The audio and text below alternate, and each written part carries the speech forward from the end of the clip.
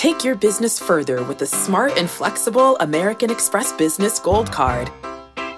You can earn 4 times points on your top 2 eligible spending categories every month, like transit, U.S. restaurants, and gas stations. That's the powerful backing of American Express. 4 times points on up to $150,000 in purchases per year. Terms apply. Learn more at americanexpress.com/businessgoldcard. Welcome to the Fantasy Baseball Today podcast from CBS Sports. High drive, center field, hit the wall, grand slam. This is magnificent. Got a fantasy question? Email fantasybaseball@cbsi.com. Get ready to win your league. Where fantasy becomes reality. Now here's Frank, Scott, Chris, and Adam. Outside of 2018, Trevor Bauer has had a 4.19 ERA or higher in every season. Last year, he was SP 33 in Roto and SP 38 in fantasy points per game. Despite all of this, he's still SP 22 in ADP. What are we doing? Welcome to Fantasy Baseball Today, Thursday, July 9th. Frank Stampfl, Scott White, and Chris Towers here for our Starting Pitcher Preview 2.0 Part 2. Chris, yesterday, you said that we should actually be calling this Starting Pitcher Preview 2.2. That might make a little bit more sense. Yeah. I just, you figure, look, there's no right way to name this. We're all flying by the seat of our pants. We don't know what the future holds. But yeah, 2.1 makes more sense, I think, as a naming convention because, 2.0 part 2. First of all, it's a lot of P sounds, and that's always risky when you're doing audio recording. You never want to pop your P's. But second, it's a real mouthful. It's hard to keep track of. Version 2.1 is the way I would have gone with, but look, nobody asked me, and I don't want to overstep my bounds, Frank. This is your ship to steer. I'm just a stowaway. Hey, man, look, if you have suggestions, I'm here for it. I trust you. You guys have been doing this a lot longer than I have. So version 2.2, look, it took about, our 10th position preview to figure that out, but we finally figured it out. Scott is here as well. He is wearing a Texas Rangers hat. We're going to talk about quite a few Rangers today, Scott. That was intentional by design. Three Rangers we're going to talk about today, and all of them curious cases. Those Rangers, not helped by our curiosity is only propped up by the new stadium there in Texas and wondering how it's going to play.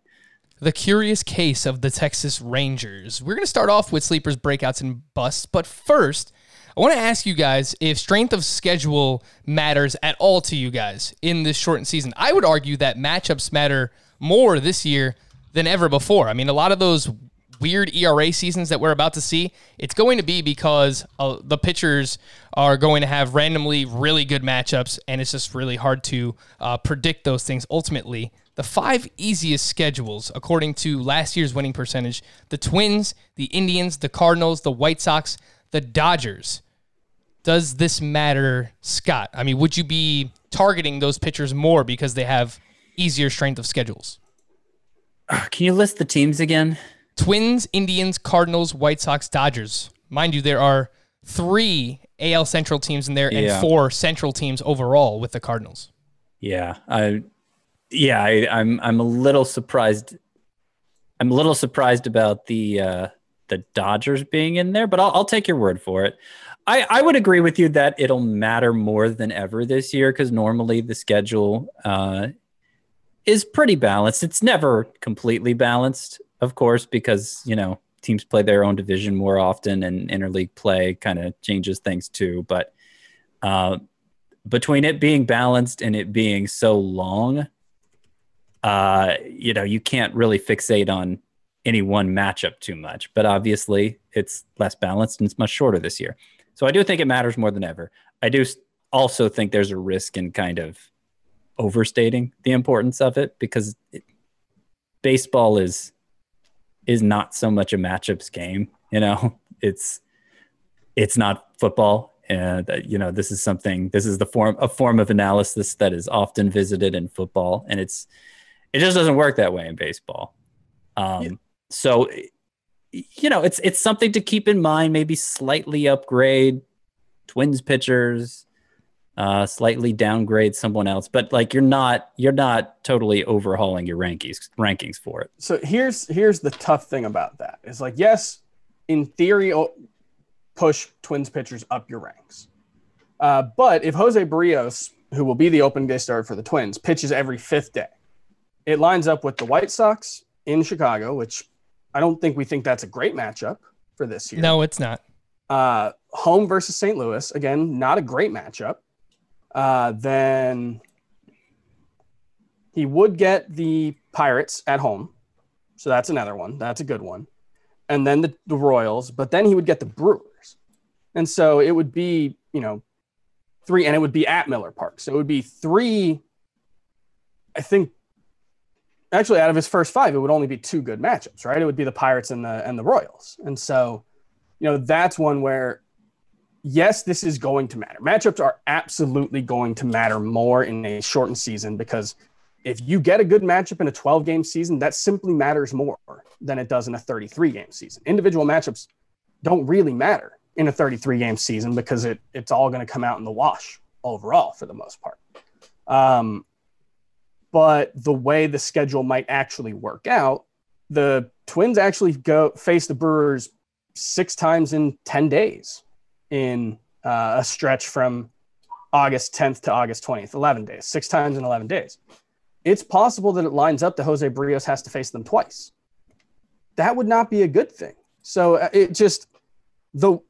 given how much rotations flip-flop, maybe he actually just pitches every 5th day or every 5th game instead of every 5th game. There's a lot of different ways that it could work out. But, I think the point is that there are too many variables for me to really count that. And certainly it would never be enough to move a player significantly. Yeah, and I think that's well said. And I started looking at schedules yesterday, and I realized that I was excited about Twins pitchers, but they don't face the Tigers until late August. And then I think most of their games against the Tigers actually come in September. So, yeah, they might be able to help you in a playoff push or in your fantasy playoffs or down the stretch in a roto league. But you have to get that far first. So just keep these things in mind. Something that I tweeted out earlier, if you're looking for starting pitchers with strong matchups early on, these are teams that will face the Tigers in the first month, multiple series against the Tigers. The Reds, the White Sox, the Indians, teams who face the Giants multiple times in the first month, the Dodgers and the Diamondbacks, and then teams that face the Marlins multiple series in the first month. That would be the Phillies, the Mets, and the Washington Nationals. Where I think it's going to come in play more is when you're looking for like 2-start sleepers to pick up off the waiver wire. Like you mentioned the White Sox in there. Maybe like Reynaldo Lopez will be high on the 2-start sleeper list, as opposed to when you're drafting your team and your focus is mainly on how good the player you're actually drafting is.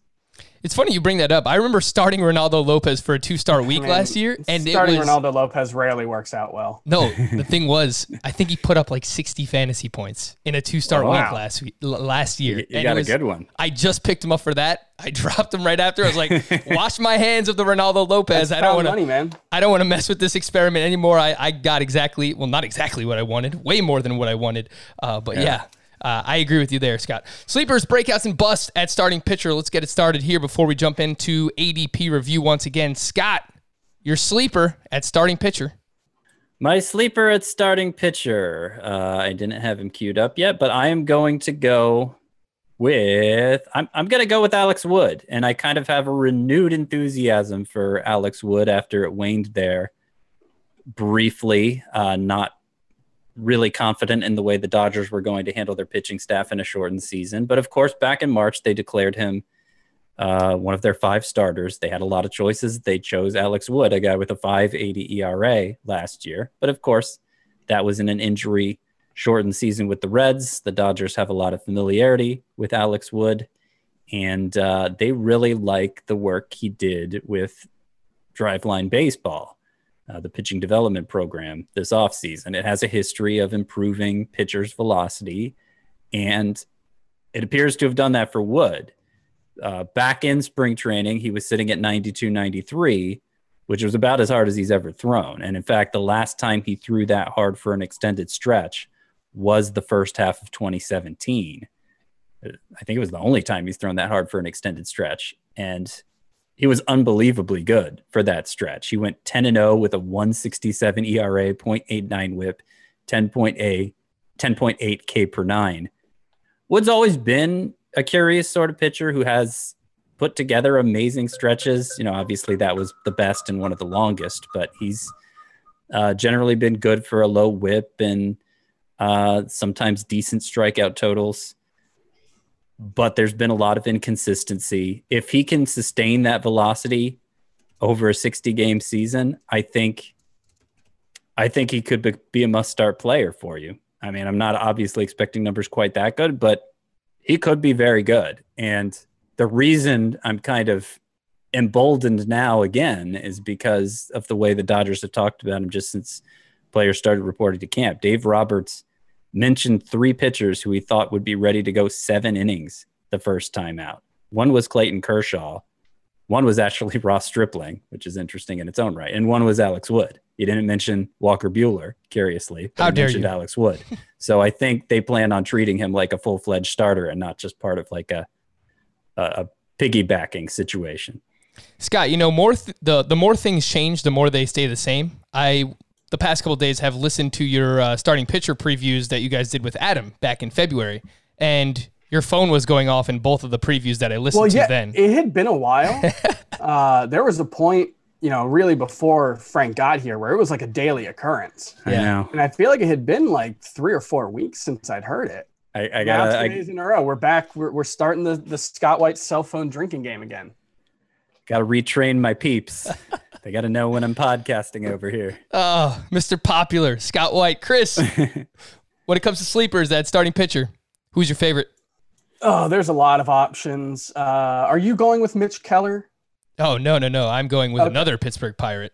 All right. So, yeah, I also really like Joe Musgrove. I really like Mitch Keller. They are 2 of my favorite sleepers at the position.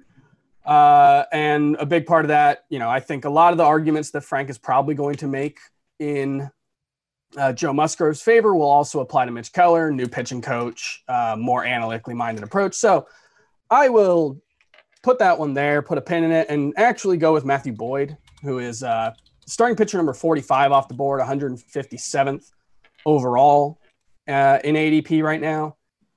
And I mean, look, you can't get 240 strikeout over the course of a full season, that is. Upside this late in the draft. Can anyone else provide that? I don't really think so. Lance McCullers doesn't have the innings potential for it. That kind of skill just isn't out there. Matthew Boyd pretty much did that last season. What do you had, like 230? No, he might have had over 245, actually.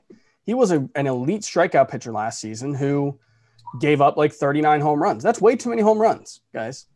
You should not give up that many home runs if you can avoid it. But he probably won't do that again. That's too many home runs to hit. That should probably regress. And he added I don't know if you can necessarily say he added a changeup. I think that's always been there, but he worked on it this offseason.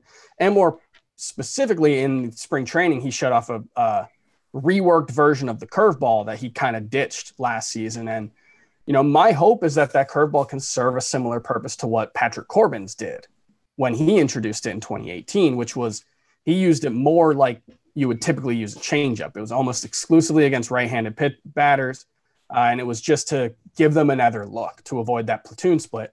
And it really, it was pretty effective for him. Matthew Boyd's got great stuff, tons of strikeouts. If he can keep the home run rate to like the 10th worst in baseball, you're probably looking at a must-start fantasy pitcher. Yeah, big fan of Matthew Boyd as well. He had 238 strikeouts last year. I have a stat regarding Matthew Boyd as well, which lumps him in with some great company.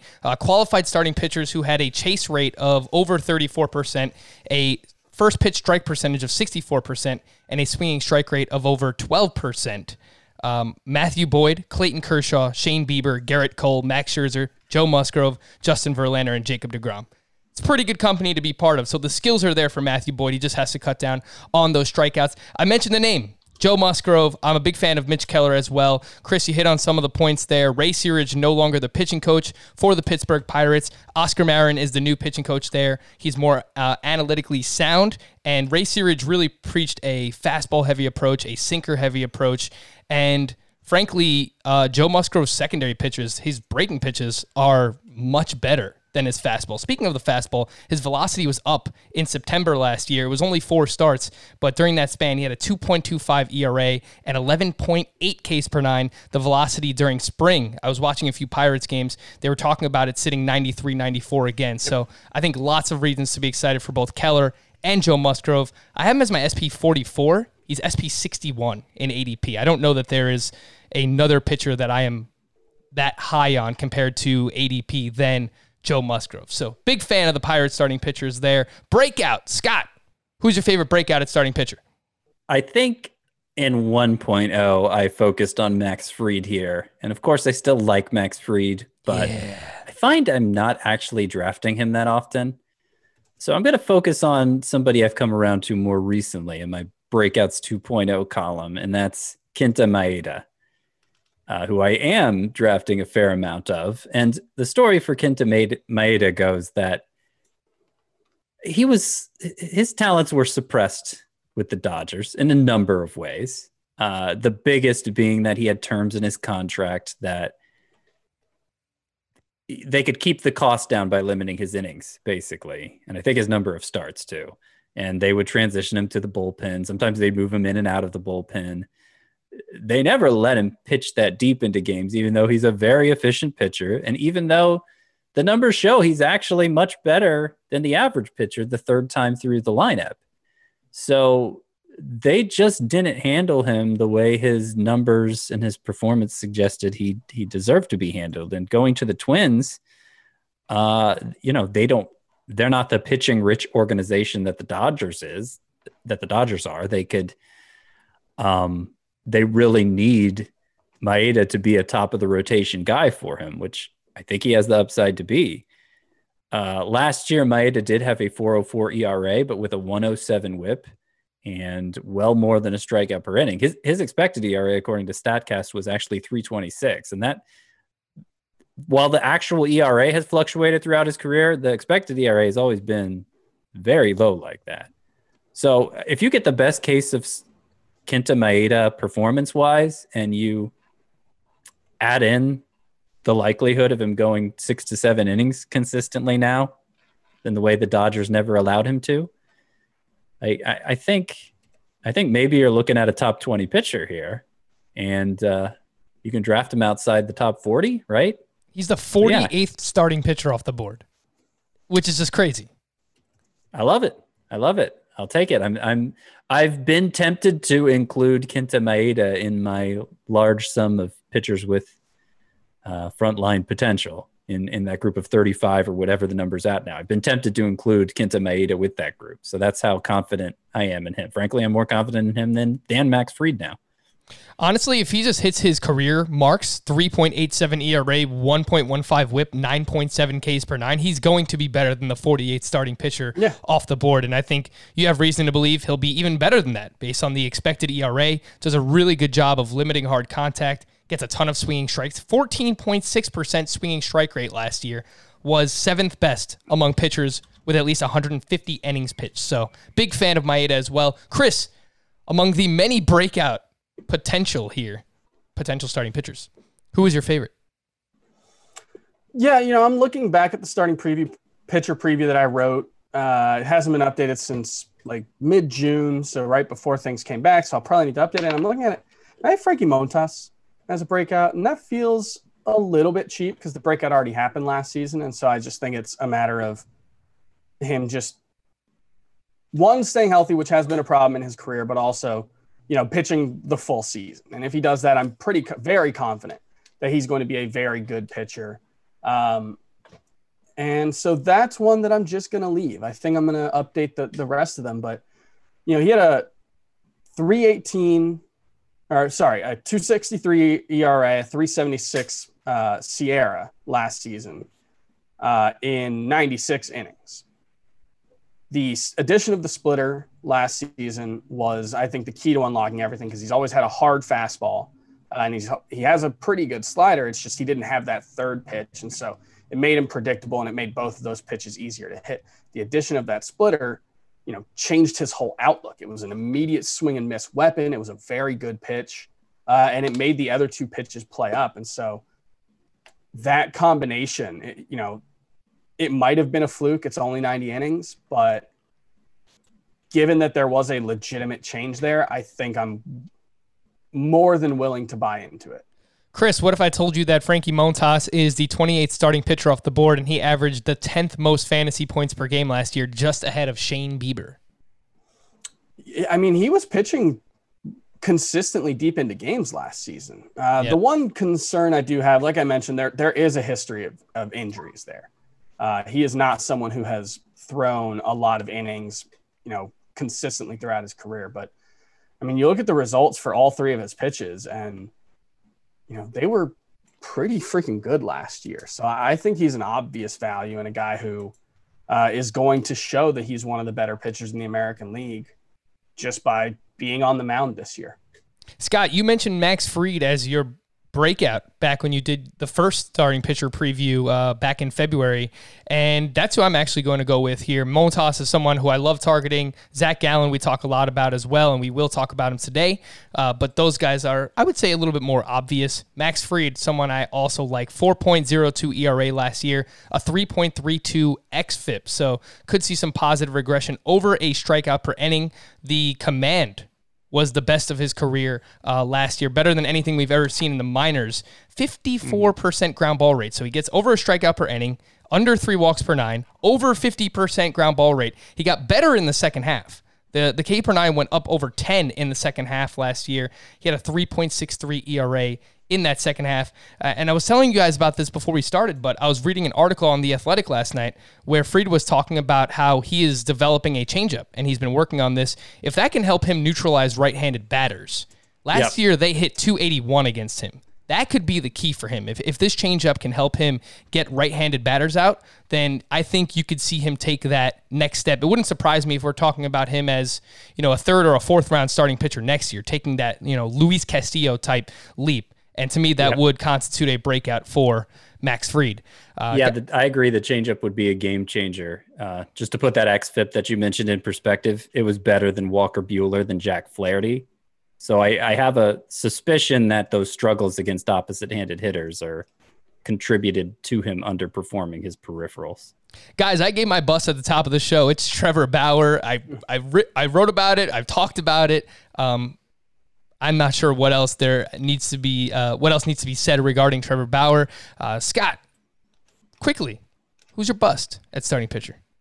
Madison Bumgarner is my bust. He's probably my number one bust, regardless of position this year. And it's pretty easy to explain why. His numbers the last 2 years, basically ever since his dirt bike accident where he messed up his shoulder, and his stuff hasn't been quite the same since. His numbers the last 2 years at home last year, it was 2.93 ERA versus 5.29 on the road. 2 years ago, 1.63 at home versus 4.97 on the road. Obviously, his home was in San Francisco, the most favorable of pitchers' parks. He's not in San Francisco anymore. He's in Arizona, which is not such a favorable place for pitchers. It's kind of neutral, I guess, but definitely not San Francisco. And doesn't necessarily mean he's going to be his road self at home now, but he doesn't get that big advantage of pitching in San Francisco anymore. And I think that's helped sustain him ever since he lost a little bit of his stuff.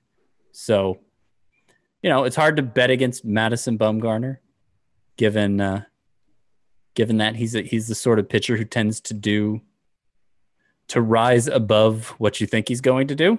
Obviously has a history of doing that, but I'm betting against him this year. He's my bust at starting pitcher. Chris, who are you betting against at starting pitcher this season?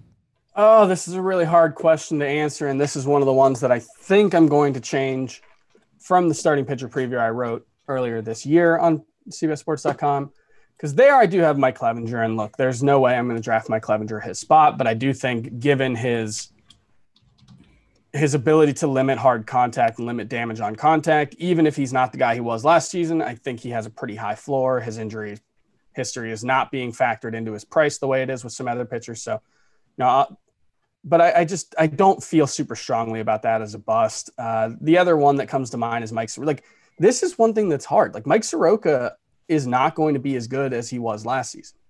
And I'm doubtful he's going to be the number 24 starter, which is where he's being drafted. But it's really hard to actually call many pitchers this season a bust just because I don't see that many bad values. Mike Soroka is probably the closest. Like, I would not feel confident in him as my number 2 starting pitcher. I prefer someone with more upside there. So he's the guy I guess I'm going with, but I think this just highlights how much harder it is these days to actually identify a bust at starting pitcher, for me at least.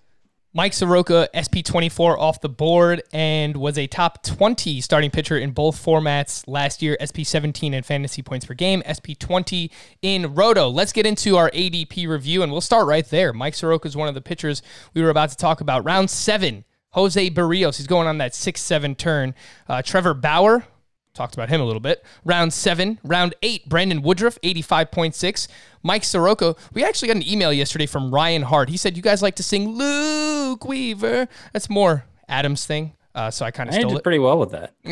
But he said, why don't you guys ever go, Mike Soroka? It's a fair question. Mike Soroka's ADP, 88. Corey Kluber, 93.8. Sonny Gray, 95.6. And I'm just going to throw James Paxton in this mix based on his NFBC ADP in the month of July is 95. So right around Sonny Gray, and he's being drafted in this round 7, round 8 range again. Scott, does that make sense? James Paxton, the last name that I mentioned there, should he, obviously he had the surgery on his back. It was back in February. He was expected to miss the first maybe month of the season, maybe even more than that. But now he's healthy. He's ready to go. Should he be drafted in this round 7-8 range among the names that I mentioned? I think I have him right around here, I guess. I might quibble with the exact spot for James Paxton. You have Paxton SP28, so just behind this group. Right. And he did some things performance-wise last year. He didn't live up to expectations in his first year with the Yankees, especially the increase in walks was curious. And, he missed some time with injury. You wonder how much that contributed to it.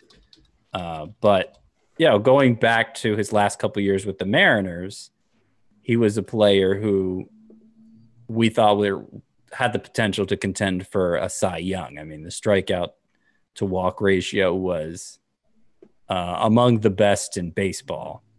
And he still certainly showed that strikeout potential last year. So if we're confident he's healthy now and we're not as concerned about him missing time in a shortened season because he's a pitcher who has yet to deliver 180 innings in a season, but that kind of normalizes in a 60-game season. So I could definitely understand the enthusiasm for Paxton this year, and I might even share in it if he totally performed up to expectations last year. I'm playing it a little cautiously there because I'm not as confident in the performance for Paxton as I once was.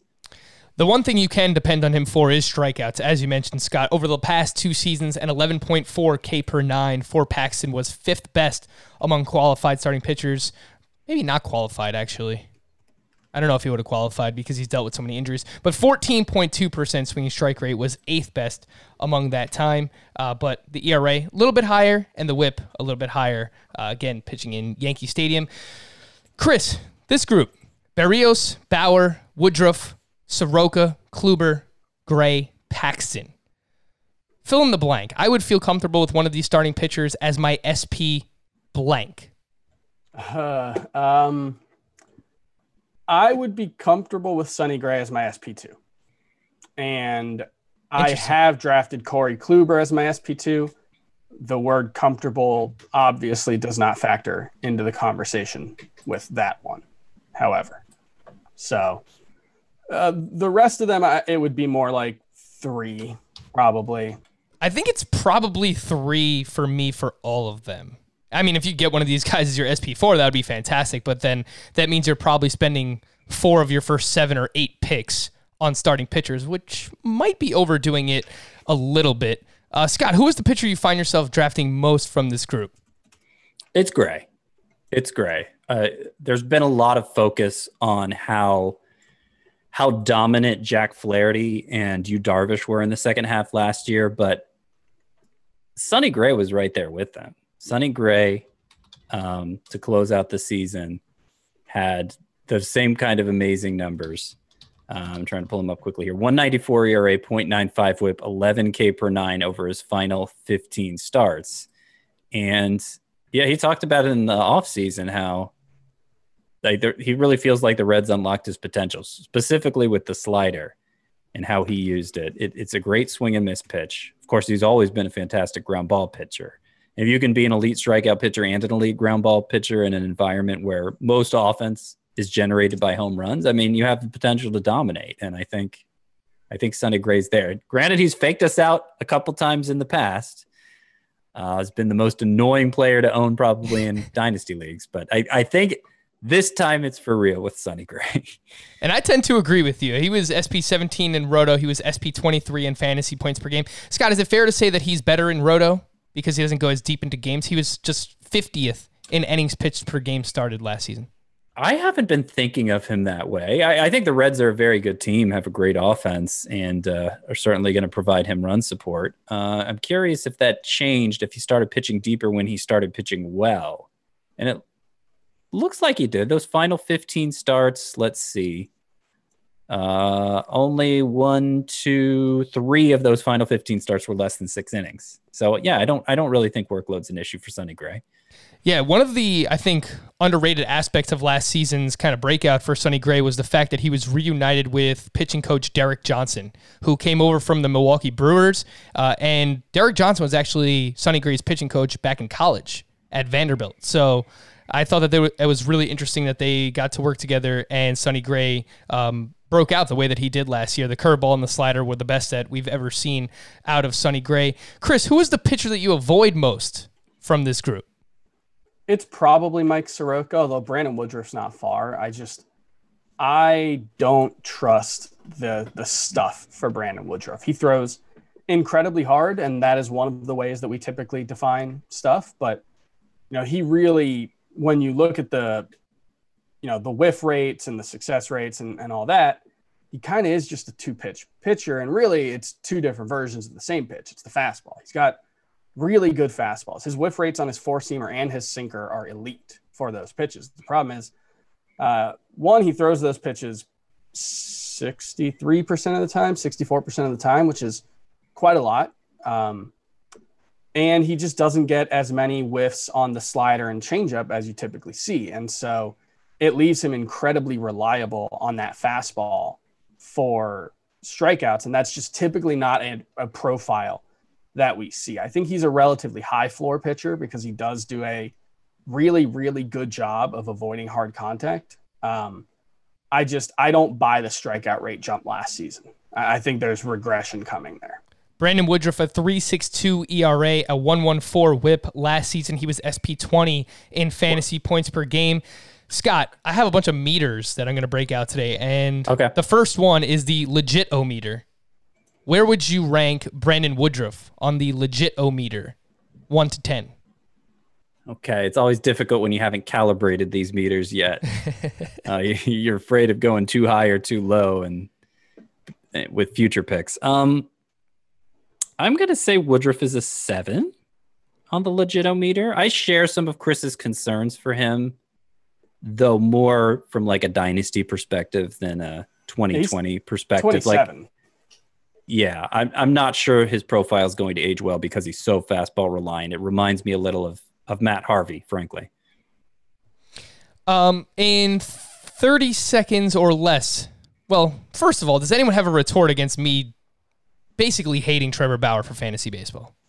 I on the one hand, you could make a pretty reasonable argument that you could just stream a starting pitcher spot and get somewhat close to him, at least in run prevention. But, the stability of a guy who's going to go deep into games, and they actually, interestingly enough, have talked about him pitching every fourth game. Yep. He may lap everybody in terms of innings this year. Which, if that's actually something they do at least a few times and he gets to 15 starts instead of 12, that actually, presuming the ERA is not horrible, and for as upsetting as his 2019 season was, his ERA wasn't like team destroying. And if he gets it into more like the high threes rate, that kind of inning surplus with his strikeout rate and, the fact that he's usually decent at whip could be very, very valuable.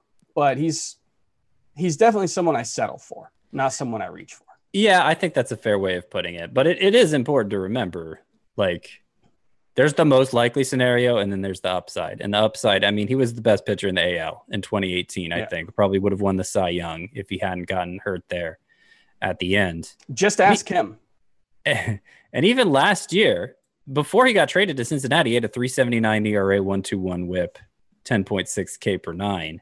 The long ball killed him last year, and it killed a lot of pitchers. Obviously, record-setting year, but he changed his pitch selection in a way that invited more long balls. Didn't throw his curveball as much, and the curveball was really the key to his whole breakout. So that was curious.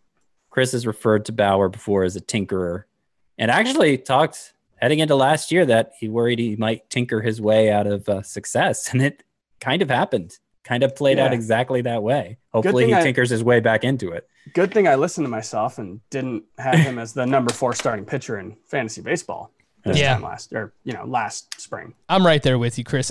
Maybe it's because I got burned by him, and that's not how you're supposed to play fantasy, but I think I spent $35 on him in a 15-team auction last year. Just completely sunk me.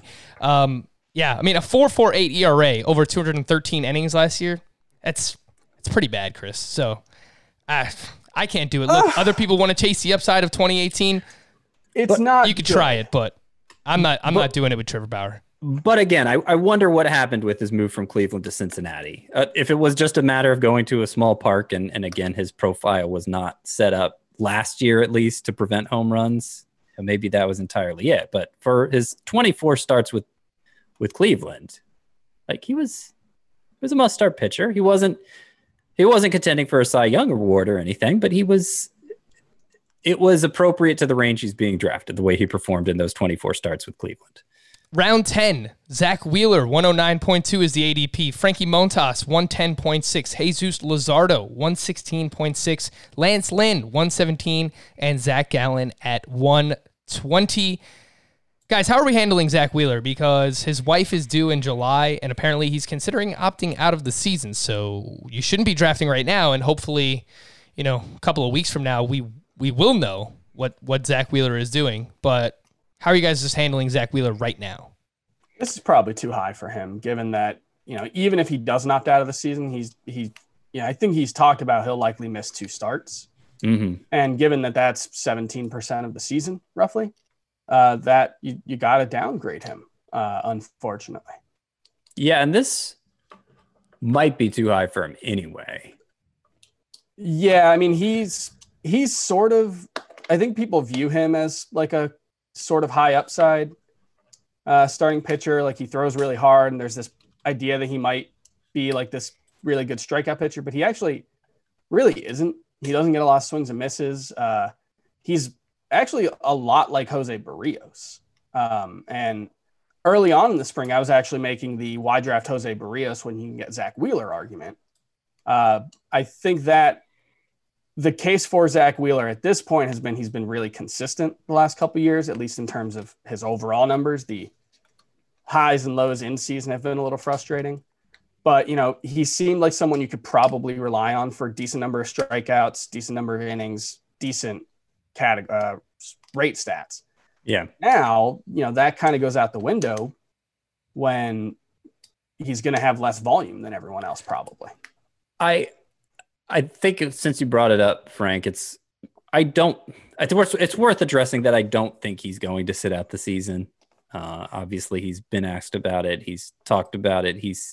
The way he put it was he wondered if he would at one point, but he feels pretty safe right now. And I think that's probably most every player sentiment. So I'm not really singling Zach Wheeler out for that. I mean, obviously anybody could choose to sit out at any point, but I am singling him out for the likelihood he misses his first couple turns through the rotation, because that's what his wife's do. Lance Lynn was a top 20 starting pitcher in both formats last season. He is currently SP 30 off the board. His first 5 starts last year, he had a 6.51 ERA, 7.8 K per 9. His last 28 starts, a large majority of the season, 3.24 ERA, 11 Ks per 9 for Lance Lynn. Scott, you are wearing the Texas Rangers hat. You are the representative of Lance Lynn himself. The Trust-O-Meter.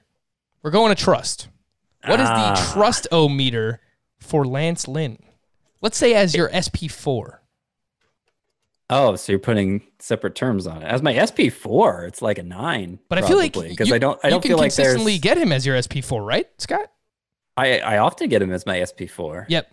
Yeah, and sometimes I've gotten him as my SP5, and that's like a 10 at that point, because there's obviously less. You're not as concerned about the downside when you're getting that deep into building your pitching staff. So that's why I put it that way. On a general level, I would put my trust at a 7, about where I put Woodruff. I mean, obviously, just look at Lance Lynn's track record. There's a chance what he did last year was a total fluke, but he's not getting drafted anywhere close to the presumption that it's legit. He was Cy Young caliber pitcher last year, especially from May 1st on. May 1st on, he had like a 3.12 ERA, I think, 3.32 ERA. Yeah, he was really good. He was really good. He was 7th in innings, 7th in strikeouts. Just pitched like a frontline pitcher, in a way that's not really supported by his ADP. And if he changed his pitch selection a little, I think maybe to maximize the swing and miss potential of his fastball. And if he's able to sustain that, then he's a great value here. If he's not, if he regresses back to prior Lance Lynn, then he's probably waiver fodder. But I don't think the risk. I think the reward here is greater than the risk at this point. We spoke about Montas as a breakout candidate. I think across the board, we all like Montas, right, Scott? You could agree with that? Okay. Yeah, I do. I think I actually might like Lance Lynn more because the strikeout upside is especially high for Lance Lynn for this range of where we're drafting. But yeah, I like Montas. I'm mostly buying into that with the introduction of the splitter. We addressed the Luzardo situation at the top of yesterday's show. If you want to go back and listen to that, Zach Gallen, Chris, I know that you're a big fan as well. In 30 seconds or less, tell me why he is a breakout candidate this season. He is a guy who, for one thing, unlike a lot of young pitchers, he's ready for a full workload. He can go deep into games. He's got 4 pitches that he can throw in any count to any batter, and all 4 of them rated out pretty well last season. He's got the fastball, curve, cutter, and changeup. And I think he's just better than what he showed in the majors last season. I think some people will look at the ERA being a lot lower than the peripherals, the FIP, the Sierra XFIP, et cetera, and say that there's regression coming. However, I would counter that, he had uncharacteristic control problems in the majors last season, and really it was just 2 starts. I think it was consecutive starts where he walked 5 in one and 6 in the other. Other than that, he had the same very good control he's had his entire professional career.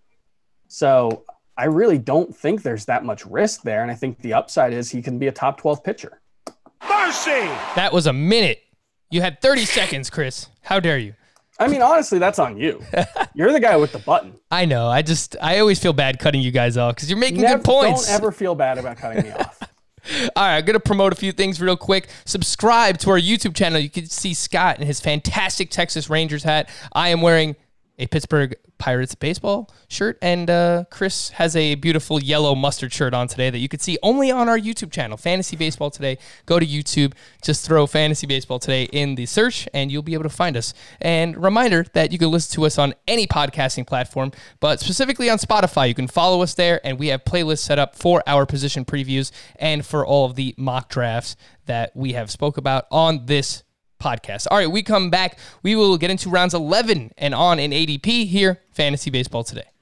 Homes.com knows that when it comes to home shopping, it's never just about the house or condo. It's about the home. And what makes a home is more than just the house or property, it's the location and neighborhood. Homes.com offers in-depth neighborhood guides with detailed video overviews, comprehensive narratives, and unbiased information from a multitude of sources. You thought we'd go in-depth with player analysis on Fantasy Baseball Today? You haven't seen anything yet. Each listing features comprehensive information about the neighborhood, complete with a video guide. If you have kids, it's also schools, nearby parks, and transportation options. When looking at local schools, they offer test scores, state rankings, and student-to-teacher ratio. They even have an agent directory with the sales history of each agent. That's why Homes.com goes above and beyond to bring home shoppers the in-depth information they need to find the right home. So when it comes to finding a home, not just a house, this is everything you need to know, all in one place. Homes.com. We've done your homework. The all-new Hyundai 2024 Santa Fe is equipped with everything you need to break free from the dull work week and embark on an adventurous weekend with your family. The all-new Hyundai Santa Fe's features like available H-Track all-wheel drive, standard third-row seating, available dual wireless charging pads. Nothing beats a weekend away with the family in the great outdoors, whether it's camping, hiking, river rafting, or anything in between. With third-row seating, nobody is left out. The entire family can experience the thrill together, and nobody wants a dead phone. Available dual wireless charging pads make it so nobody gets stuck, and we can check our fantasy baseball teams together. Learn more about the all-new Hyundai Santa Fe at HyundaiUSA.com. Call 562-314-4603 for complete details. Round 11 in ADP looks like this. Madison Bumgarner, 121. Dinelson Lamet, 122.8. Eduardo Rodriguez, 125.2. Carlos Carrasco, 125.8. Hyunjin Ryu, 127.8. Shohei Ohtani, 128.2. Max Fried, 132. A lot of pitchers going in this round, around this range for starting pitchers. Scott, let's start off with this. I've got another meter for you. You ready? Mm-hmm. The breakout-o-meter for Dinelson Lamet. Where does he rank on that meter? I have him in my breakouts column, so it should be a pretty high number. I'll go with 7 again.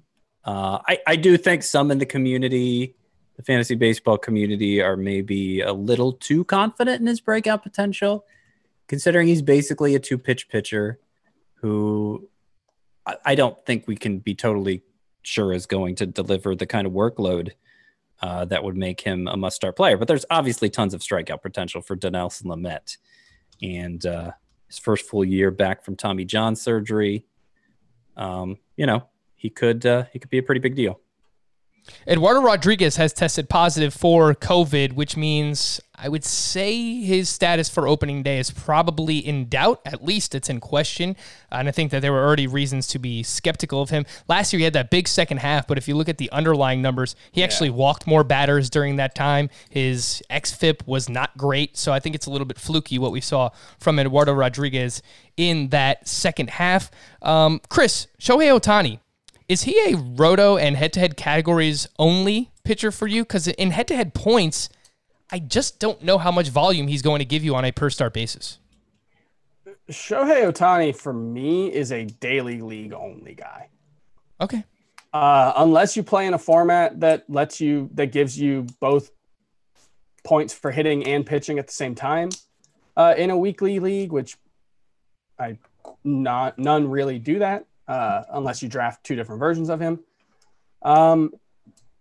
He made a sim game start yesterday, and it was really bad. And that doesn't necessarily mean, he will be bad, but he threw 15 of 51 pitches for strikes. He had, that is really Scott, bad. was it 6 or 8 walks? 8 walks in 3 innings. Yeah. Wow. Look, the guy's coming back from Tommy John surgery, and usually that goes well, but it doesn't always go well. He made it through 60 innings in the majors before needing Tommy John surgery. I think he's going to be very good eventually, but there's absolutely no guarantee he's going to be very good right now. And I don't think there's any guarantee that you're going to get a lot of volume from him.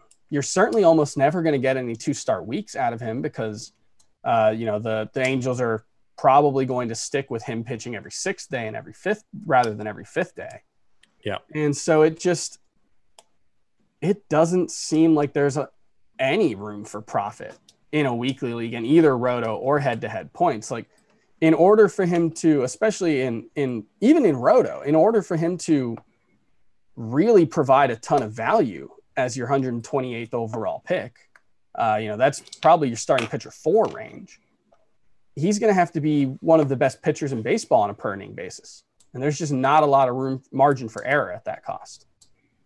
Scott, Carlos Carrasco last year, his first 12 starts, he had a 4.98 ERA. The underlying number is still pretty good, though. 3.48 xFIP, a 10.9 K per 9, 1.5 walks per 9. So the underlying numbers for Carrasco were good, and it comes out that later on we find out he was obviously diagnosed with leukemia, and he returned to the bullpen later on in the season. We had some doubt, some question marks as to whether or not he was actually going to play this season because of everything that's going on regarding COVID. As of now, it seems like he's going to be good to go. He has SPARP eligibility as well. Where do you kind of fall with Carlos Carrasco here, Scott? I'm not eager to draft him myself, but I didn't see much skills decline last year either, for as bad as the numbers are. It's the concern with Carlos Carrasco is entirely how he bounces back from his leukemia battle.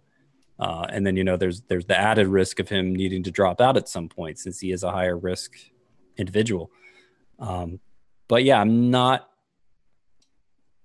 I have no idea how it's going to play. I'm not sure if he's going to have the same stuff. If he's going to be able to sustain it as deep into games. I just don't know. So it's a total wild card. But of course, he's been a reliable fantasy pitcher in the past, a high end guy. So it's appropriate value here, I think, factoring in the risk. Chris, who do you find yourself drafting most from this group? Mad Bum, Lamet, Eduardo Rodriguez, Carrasco, Hyunjin Ryu, Ohtani, Max Fried. It's probably Ryu. I get the most or the least. The most. Yeah, I agree. Has the hate gone too far for Ryu? Do people really question that he's very good? Last 44 starts, he has a 2.21 ERA. But even before that, injuries have been a real concern, although it rarely was arm issues. I believe it was more like groin and lower leg issues. Yeah. Even before that, though, he had a 3.77 ERA in 2017 in 126 innings, and he was dealing with injuries, obviously. And then before, in 2013 and 2014, before he missed 2015 and most of 2016, he had a 3.17 ERA in 344 innings. He's not a high strikeout guy, but he's not a nothing there either. And he does a great job keeping runs and base runners off the board. I have very little doubt Hyunjin Ryu is going to be very good, even away from the Dodgers. And, I guess there are some workload concerns that they might not let him pitch all that deep into games. Yeah, I think those are out the window now. Yeah, with a 60-game season. With a shortened season, and especially if they get off to a hot start and they're competitive, why would they? Yeah, this season is built what for you're hoping like to get Ryu. from Mike Soroka, I think you're probably going to get from Hyunjin Ryu. Yeah, that's a great point. Yeah, and you're getting quite a few spots of value there. You're getting Ryu at nearly 40 spots later. 127.8, and Soroka is going at 88. So, yeah, that's 40 spots of value there. Good point there. Rounds 12 through 14 in ADP. Kyle Hendricks, Julio Urias, Robbie Ray, Mike Minor, Matthew Boyd, Sean Manaea, Kenta Maeda, and I'm going to throw Rich Hill in this mix, Scott, because we've done 3 mocks in the past couple of weeks, and his ADP, where he was selected in those 3 drafts, 133, 134, and 152. We were all on board as Rich Hill a month ago as a sleeper because he was someone you could get with your last round pick. At this point, if he's going 130 to 150, that's basically where he's been drafted the past couple of seasons. Is it worth it? Yeah, I think it is worth it because I think he's even more valuable in a 60-game season coming off this kind of questionable procedure on his elbow, then he would be in 162 game season, because 162 game seasons, he's not going to be around for all of it. 60 game season, very good chance he is. And ratio wise, you look at his numbers just the last 3 years with the Dodgers. If you go back further, they're probably even better, frankly. But the last 3 years, I mean, that's a top 10 pitcher, what he's doing in terms of ERA, whip, and strikeouts. And he threw 4 innings, I think, in his first sim start. And the Twins talked about him being, fully extended for the start of the season. So that's not going to be an issue.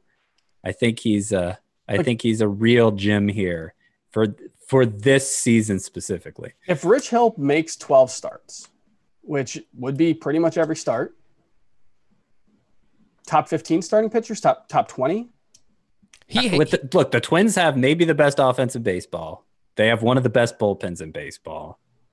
He's got the supporting cast. Obviously, he has the stuff himself. I think it's completely possible. Like, I don't think it's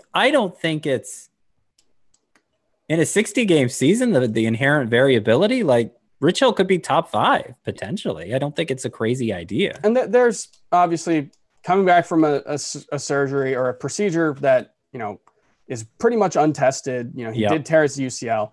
It is possible that he stays healthy and just isn't good. Right. And he's 40. But we haven't seen that from him yet. Sure. Yeah, Rich Hill, I was going to say top 10 is probably where he can settle in if everything works out. This stat, since 2016, among starting pitchers with at least 400 innings pitched, he has a 3.00 ERA, that is 6th best, a 10.6 K per 9, that is 9th best, and a 1.08 whip, which is 8th best.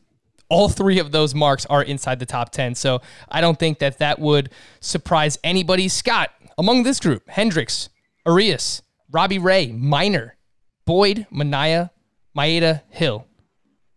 Who do you draft most? I'd like to say Hill, but Phil Panebchek keeps hopping in those mock drafts and taking him instead. I think he's done it every time, so he's contributing to that ADP going up. It's probably Matthew Boyd because he's such an outlier for strikeouts, and if he makes some of the improvements Chris talked about earlier, then he's potentially an ace. I wish he pitched for any other team than the Tigers. Yeah, because he's not going to win many games. Probably not going to win many games, no matter how well he pitches there. But he's, in terms of upside, I'm just seeing Maeda's in this group too. I draft Maeda a lot. Those 3, Boyd, Maeda, and Hill, upside wise, they really stand out. I could put Julio Arias in there for the upside too, but they're going to be I'm not sure how deep he's going to pitch into games. I think the Dodgers could piggyback with him, so I'm a little more cautious with him. But these are kind of the ultimate fallback options for me if I'm looking for a high ceiling guy who also has a reasonably good floor too. Boyd, Maeda, and Hill, I like for that. This is also getting to the range of starting pitchers where I start to not like the pitchers. Like I genuinely don't want them. And that would include guys like Robbie Ray. I like every guy in this group. Yeah. And I draft them all frequently. Robbie Ray's probably the one I draft the least, but Kyle Hendricks, I think, is a great value here. Kyle Hendricks is an awesome stabilizing force. You have to have good strikeouts already. Sure. Yes. But, you should. Yeah. He's so boring, but he's so good. He doesn't excel. Year, it's just Kyle Hendricks isn't that good. Oh, Kyle Hendricks is going to fall off. He's not going to keep pitching like this. And it's just keep printing money by drafting Kyle Hendricks until it stops working. 4 straight seasons, a 3.46 ERA or less. During that time, he has a 1.11 whip, which is 12th best among starting pitchers. So he's not going to give you many strikeouts, but I think specifically for ERA and whip, he could be quite helpful. All right, guys, let's do a little bit of rapid fire like we did for the Outfield Preview 2.0 Part 2. I'm going to give you guys 30 seconds for each of these players, and you just tell me, do you target this pitcher? Is he an active target of yours? Yes, no, meh. Scott, get us started with Carlos Martinez. He has been an active one for me. I think he's similar to Hendricks, but with more strikeout potential. Not a huge strikeout guy, but more than Hendricks. Now there's a question about his role, though, so I might back off him a little. I still think he has the leg up in that 5th starter competition, but they're keeping their options open since he was delayed arrival for camp. They want to see how how he looks and how built up he already is. Chris, Jake Odorizzi, another one of those Twins pitchers, could get a lot of run support, some solid matchups in this shortened season. What do you think about Odorizzi? I'm pretty mad on him. I wouldn't say I'm not targeting him, but he's not someone I typically draft. It was such an outlier for strikeout rate for him. I mean, 27.1% rate. His previous high in the last 5 seasons was 22.8. That it's just, I just don't quite buy it. Scott, Lance McCullers, we haven't seen him since 2018. Is he someone you actively target? I'm fine with him. I wouldn't say I actively target him, but he has big strikeout upside. He's a great ground ball pitcher, obviously a good supporting cast. And I think now that he's further removed from Tommy John surgery, the workload should be pretty good at the start of the year. I don't know why I don't end up with more of him. I think my pitching's just full by the time he goes off the board usually, but I like McCullers fine. Chris, Masahiro Tanaka, we talked about your boy, Giancarlo Stanton, hit him in the head with a line drive. We don't really know what his status is going to be, mild concussion. But what do you think about Tanaka? He did. So he was another guy like Edwin Diaz who struggled with his grip on the ball on his signature pitch. In his case, it was the splitter. He experimented with different grips as the season went on and found a little bit of success late in the year. He is not someone I typically draft. No, it's not, again, it's more of a meh thing, but yeah, he doesn't have the upside I'm looking for when I'm usually filling out that spot in my lineup. Scott, it was either last year or 2 years ago. I remember you were very much so in on German Marquez. Last year. What do you think? Yes, no, meh. He's going pretty late nowadays. Well, I mean, this in the middle rounds he's going. I'm pretty meh on Marquez. He kind of showed the extent of his downside last year, and it's more of a Masahiro Tanaka situation for me, where I think like whoever rosters him in fantasy's going to need to start him, but he may end up doing just as much harm as good. I was a little more confident last year that he really turned things around at home after a poor start there in 2018. And he just didn't sustain that in 2019. It's just so hard to be a successful pitcher at Coors Field. And he showed that again with his home away splits while also losing some of his strikeout potential, it seemed like. So yeah, I'm not as high on Marquez this time around. Chris, Mike Foltynewicz finished the season very strong. Target him? Yes, no, meh. No, I did not believe in Mike Foltynewicz last season. I do not believe in Mike Foltynewicz now. I think he is pretty much the definition of just a guy. He's a slightly better version of Andrew Cashner. I do want to point out, if German Marquez is the number one pitcher, Cashner, in that he throws really hard and you think, wow, he's going to get a lot of strikeouts. And then it's like, oh no, he doesn't really.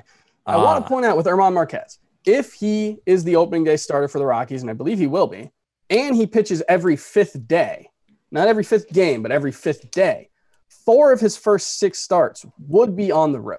That's you want cool. to point that out. So, I mean, that's a big if, but it's interesting, I guess. It's a big if. But if that is the case, that's the way it lines up.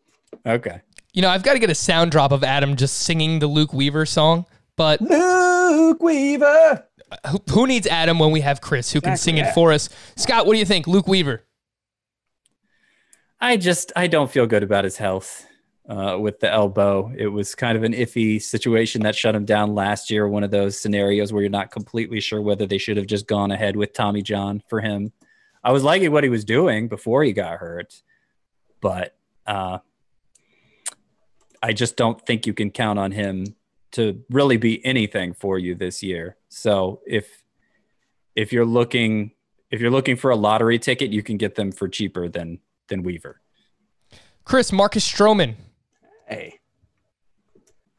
why would you draft Mike Soroka, when Marcus Stroman's there? Like what, 80 picks after?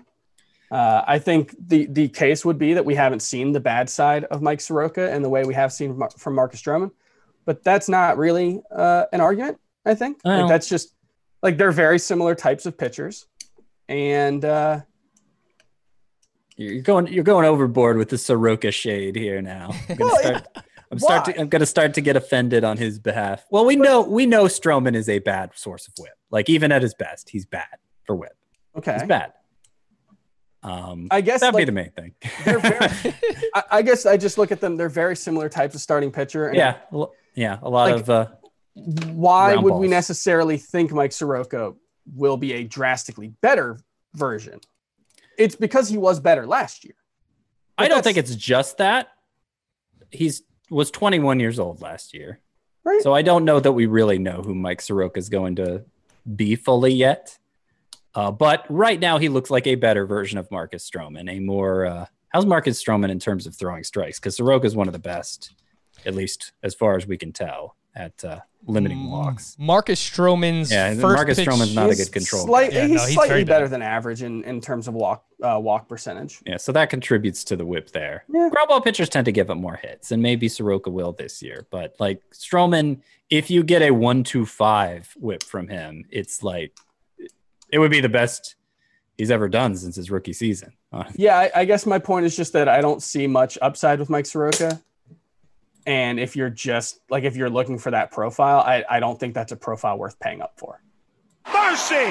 All right, guys, we're going to wrap there. But on tomorrow's show, we will get into some of these late round names. There's like 10 more names I wanted to do with the rapid fire, and there's just a lot of upside starting pitchers late that we need to get into. So we will talk about that on tomorrow's episode with our mailbag as well. For Scott and Chris, I am Frank. Thank you all for listening and watching on the Fantasy Baseball Today YouTube channel. We'll be back again tomorrow. Bye-bye.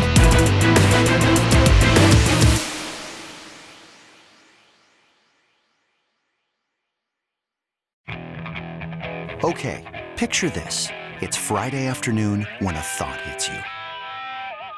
I can waste another weekend doing the same old whatever, or I can conquer it. I can hop into my all-new Hyundai Santa Fe and hit the road. Any road. The steeper, the better. Because my all-new Santa Fe is available with H-Track all-wheel drive, so I can hit the trail without a worry in the world. Heck, with 3 rows and best-in-class rear cargo space, I can pack the whole family in with all our gear. We've got available dual wireless charging for our phones, so we'll never lose touch with civilization, and we won't lose touch with the primordial power of Mother Earth. So which is it? Waste the weekend or do something a little more epic? And conquer it in the all-new Hyundai Santa Fe. Visit HyundaiUSA.com or call 562-314-4603 for more details. Hyundai. There's joy in every journey.